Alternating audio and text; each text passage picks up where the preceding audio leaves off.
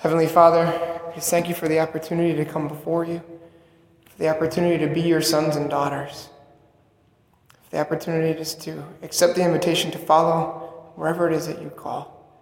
Help us to be not afraid to follow you day in and day out, so that we can truly become who we've been created to be, so that we can set the world on fire with your love.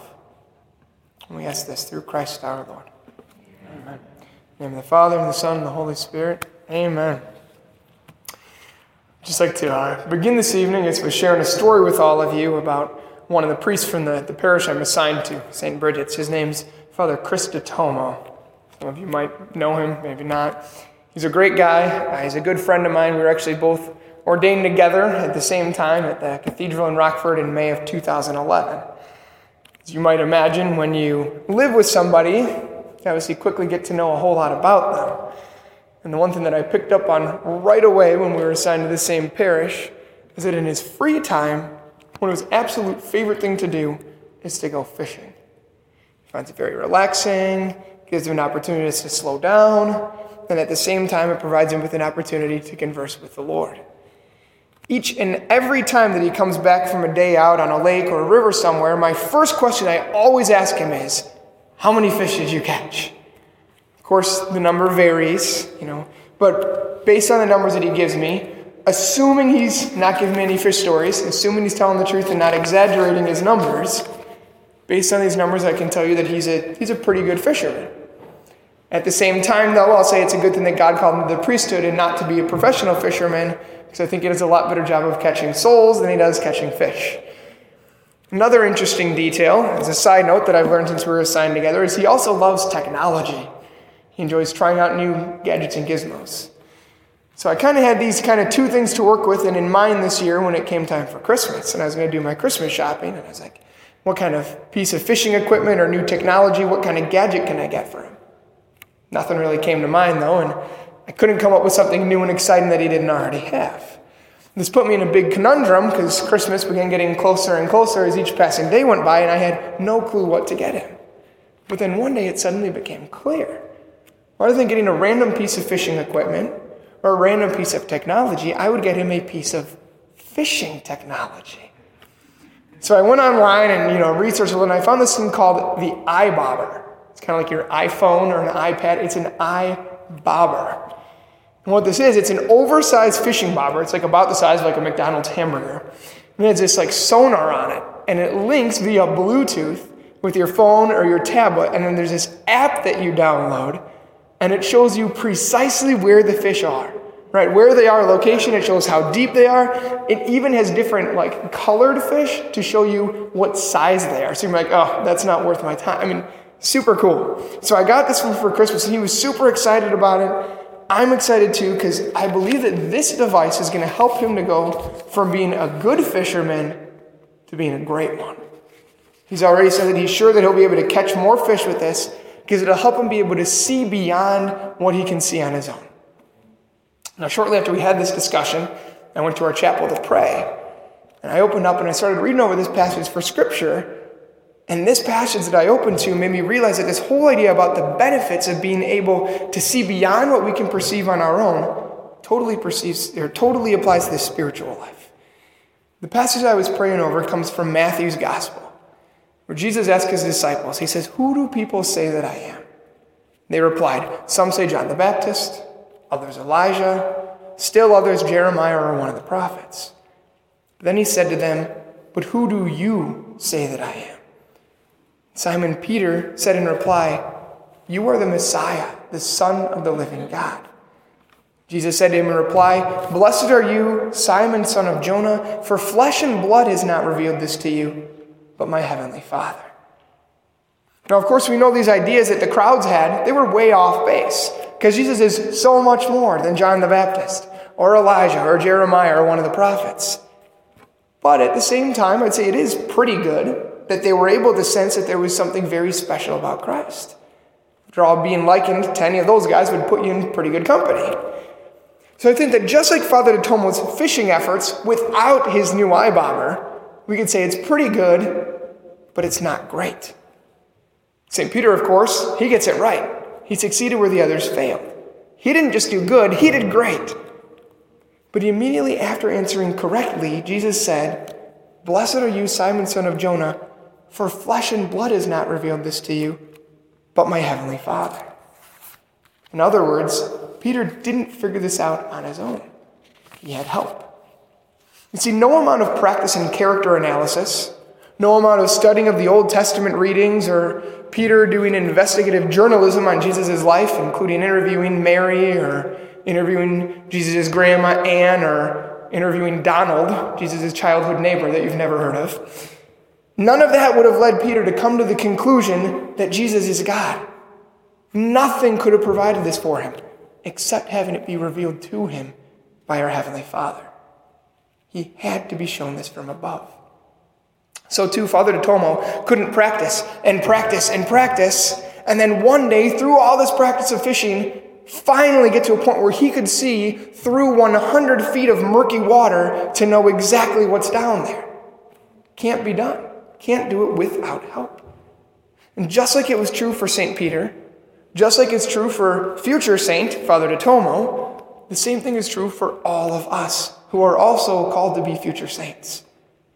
The only way that we can truly discern what God is calling us to do, whether it be in our day-to-day lives or in our big picture vocation, the only way for us to clearly know where we're being called, to be able to see the path that God is laying out for us, whether it be a call to marriage or priesthood or religious life, or a dedicated and consecrated single life, or for those of you who are here this evening that have already entered into your vocation, have already discerned it, or are living it out, then the only way that you'll be able to clearly see God's path for you to continue to persevere in this vocation, day in and day out, the only way to achieve any of this is for us to receive help in seeing what is beyond our own ability to see. However, I think that sometimes we can be tempted to insist on doing things on our own. Perhaps we slip into a mode where we place too much trust in our own abilities. And so we try to think through and solve our own struggles. We try to discover solutions to our own questions on our own without looking outside of ourselves for aid or assistance. Now, all of you here, you look like very intelligent individuals. And I'm sure that all of you are very talented and very capable at so many things. And so I could understand why you would be tempted to think that you would be able to do things on your own. Perhaps sometimes, too, maybe we feel like it's easier to try to figure things out for ourselves or to follow our own plans, because when we do this, it enables us to stay in control. I know I like being in control, and it allows us to feel like we have a handle on things. I'll admit that if at all possible, I definitely prefer to take care of things on my own. I don't like having to depend on other people or other things, because if I'm depending on someone else, then I'm no longer in control. And I know that right when I'm in the middle of some issue, in the heat of the moment, the strategy to say, I'm going to do this on my own, in my little mind, it makes a lot of sense. But what I want to point out right now is that that would be the equivalent of Father Detomo saying, you know what, I know I have this eye bobber here, but I think I'll be able to achieve better results on my own, because I trust my eyes, I trust my vision, more than relying on something else. And so for that reason, he would refuse to ever turn it on. I think one place where we can be tempted to want to do things on our own, rather than having to rely and depend on another, comes when we're called to turn things over to God through prayer. Again, on some level, I understand this hesitation. Because maybe we think, I'm not all that good at prayer. Or maybe we think that we don't know exactly how to do it in an effective way. Perhaps we think that we'd like to be able to trust in God, to follow his plan. But again, we feel like we're such experts in knowing how things in our lives work, or at the same time, we're merely beginners in the ways of God. And this, of course, kind of brings some turmoil with it. Well, I'm happy to tell you that the scriptures tell us that this is a good place to be, that this isn't the problem. One of my favorite passages in the Psalms says that it is better to dwell in the threshold of God, the mere threshold, than to reside in the dwellings of the wicked. And that it is better to spend one day in the courts of God than to spend 1,000 elsewhere. In other words, if we find ourselves merely standing at the entrance of the ways of God, if we're simply beginners taking our first steps with God, then we're already further along than the foremost experts in the ways of the world. And that a few minutes spent in prayer are more fruitful than hours upon hours of trying to figure things out on our own. So to sum up everything that I've said so far, if we want to be pleasing to God, to discern his will rightly, and to walk in his ways each and every day, we're going to need help. Because a spiritual life, it's another realm that we can't look into without God's help. What we need, what all of us need, is a spiritual eye-bobber so that we can move from being good followers of Christ to being great ones. We need to have a spiritual eye-bobber so that we can accurately discern our vocations and then live by following them out each day. So you're probably wondering, Father, what is this spiritual eye-bobber that's going to help us on our way and help us to see as God sees? And I'm going to propose this evening that what we need and that what's going to help us is the virtue of humility. Humility. I think it's a virtue that we all want, but that we'd all agree is pretty hard to master. I love joking around with the virtue of humility. I always tell people, I'll go on and on and on. I'll be like, I just want to let you know that I'm really good at humility. In fact, I'm better at being humble than most people I know. Right? I think a lot of times when we think about the need to be humble, we strive to achieve this virtue simply by saying, okay, well, I'm going to avoid pride, and I'm simply not going to talk about myself and my achievements. This is a great start. But there's so much more. We can go so much deeper if we take a closer consideration at what humility really is. The very definition of humility is simply to see things as God sees them, or to see things as they really are. In other words, humility allows us to view people or situations from God's perspective rather than from our own limited viewpoint. Hence why I'm proposing that humility is kind of like that eye-bobber. It's all about how we see things, showing us something deeper, allowing us to see things that are beyond our capacity to perceive. This is so important in our lives, because if we see things differently, then we're going to respond to them differently. We're going to interact with them differently. For instance, the people in the gospel who perceived that Jesus was John the Baptist, or Elijah, or Jeremiah, or one of the prophets, they certainly would have interacted with Jesus differently than Peter did, because Peter correctly saw that he was truly God himself. So too, I think we'd all agree that in our own day-to-day lives, if we're able to correctly and humbly come to a deeper appreciation of seeing that God is God, and that we aren't God, that he knows better than we do, and that his path leads to a greater joy and peace, that we'll be able to achieve better results in our day-to-day lives. This realization and this growth in humility will enable us to go from being good followers of Christ to great followers of Christ, also known as saints.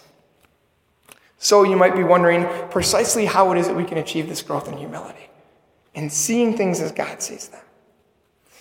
I think a great first step, a great way to start in this, is to carry out a practice that the great saint Ignatius of Loyola used to say ought to be done at the beginning of every period of prayer. He said that whenever we come into the presence of God and begin to pray, that we should pause for a brief time. This is about the time that it would take to pray in Our Father. That we should pause for a brief while, and during this time, that we should ask God to help us to see how it is that he sees us. How it is that God sees us. This isn't a time to think about how it is that we ought to portray ourselves before God. Because again, that would lead to being our vision and us doing the work. Ultimately, it's about pausing and trying to visualize how it is that God from above sees us as we stand before him. It allows us to focus on our relationship with God, but in a way that we aren't the focus. Asking God to bring in our mind's eye how he truly sees us. So right now, I'm just going to pause for a moment, and I'm going to ask all of you to momentarily close your eyes and just to do just this very thing, to try to encounter God and to visualize right now how it is that he sees you.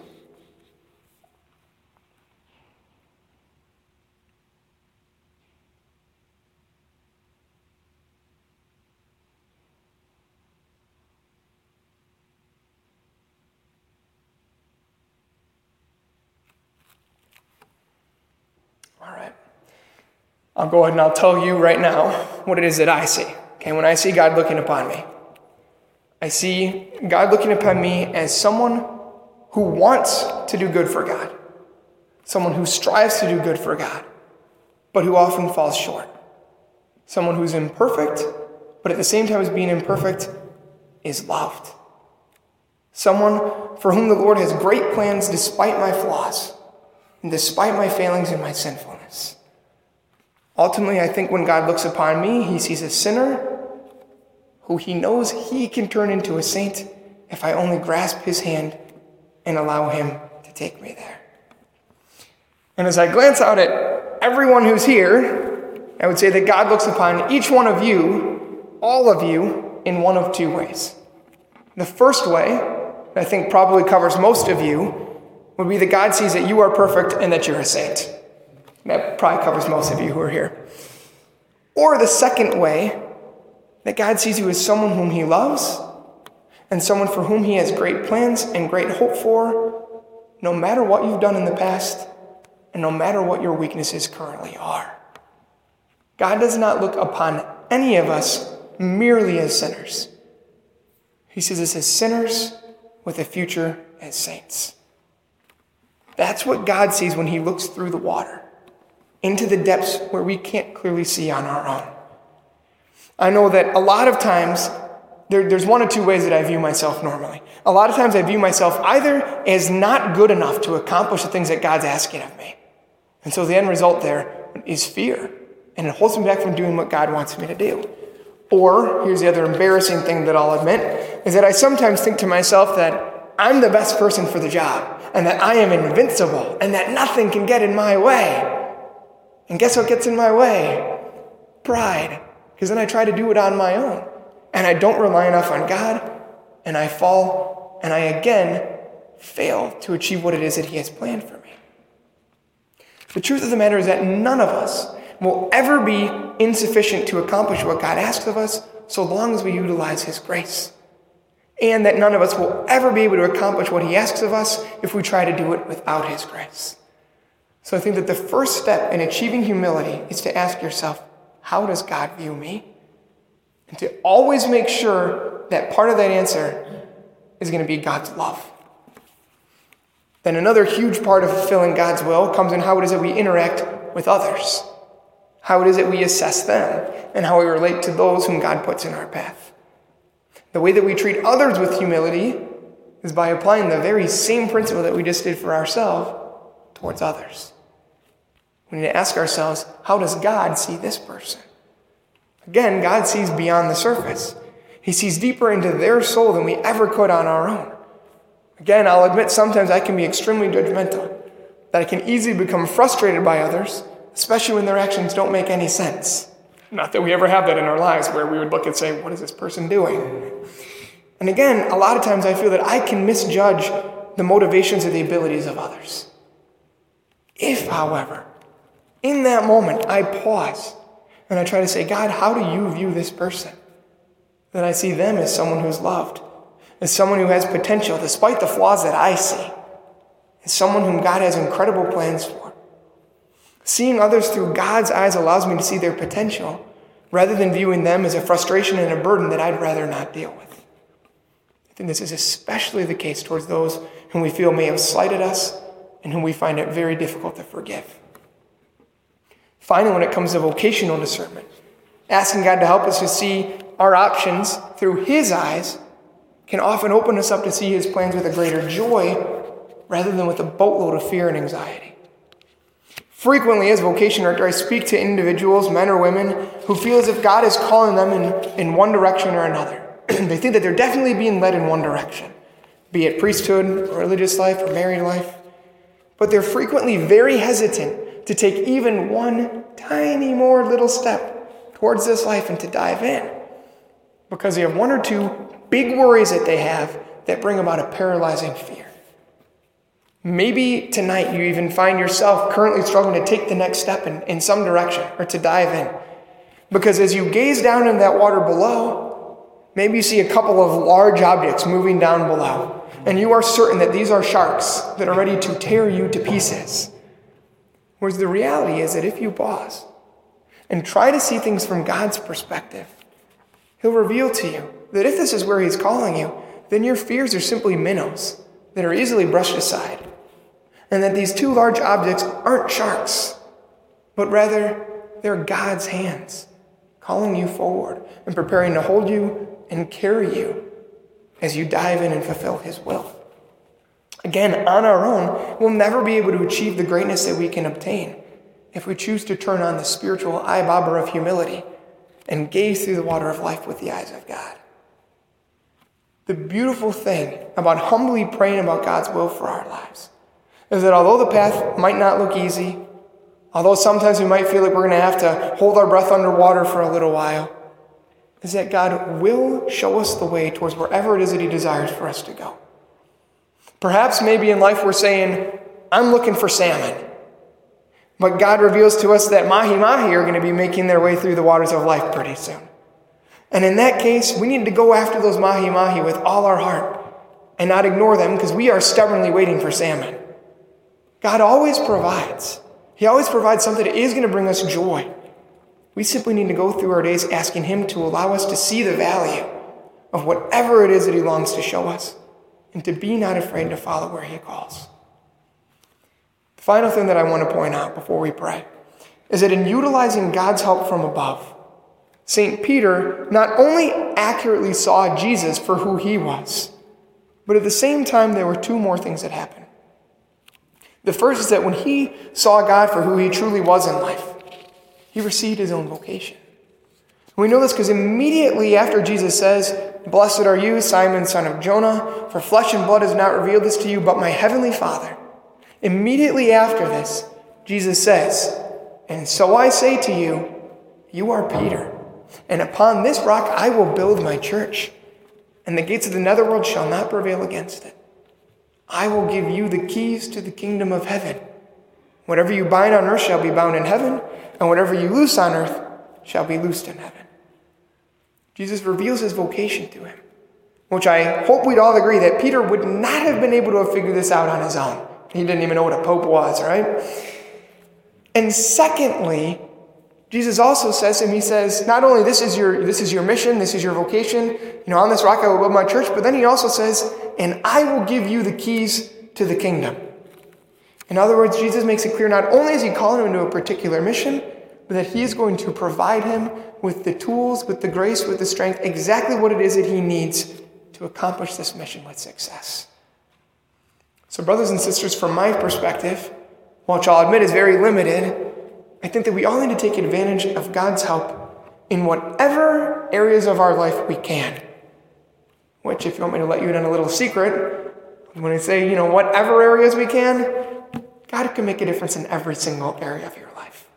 So if right now you're thinking, well, I don't know, Father, what about this one that I'm thinking of? Whatever particular area you're thinking of right now, where maybe you're not so sure if you could make a difference or how we could help, he can. He always can. You simply need to let him show you how to look at this area from his perspective, to see it with his eyes, rather than with your own. So this evening, as we enter into this time of prayer, as we're praying, let us ask God to help us to see our vocations, to see our callings, and to see how we can discern them or how we can live them out faithfully each day. Let us ask him to enable us to see these things with humility, to see them as they really are, to see them with his eyes, so that we can use what he gives to progress from being good followers of Christ to becoming the saints that God calls us to be.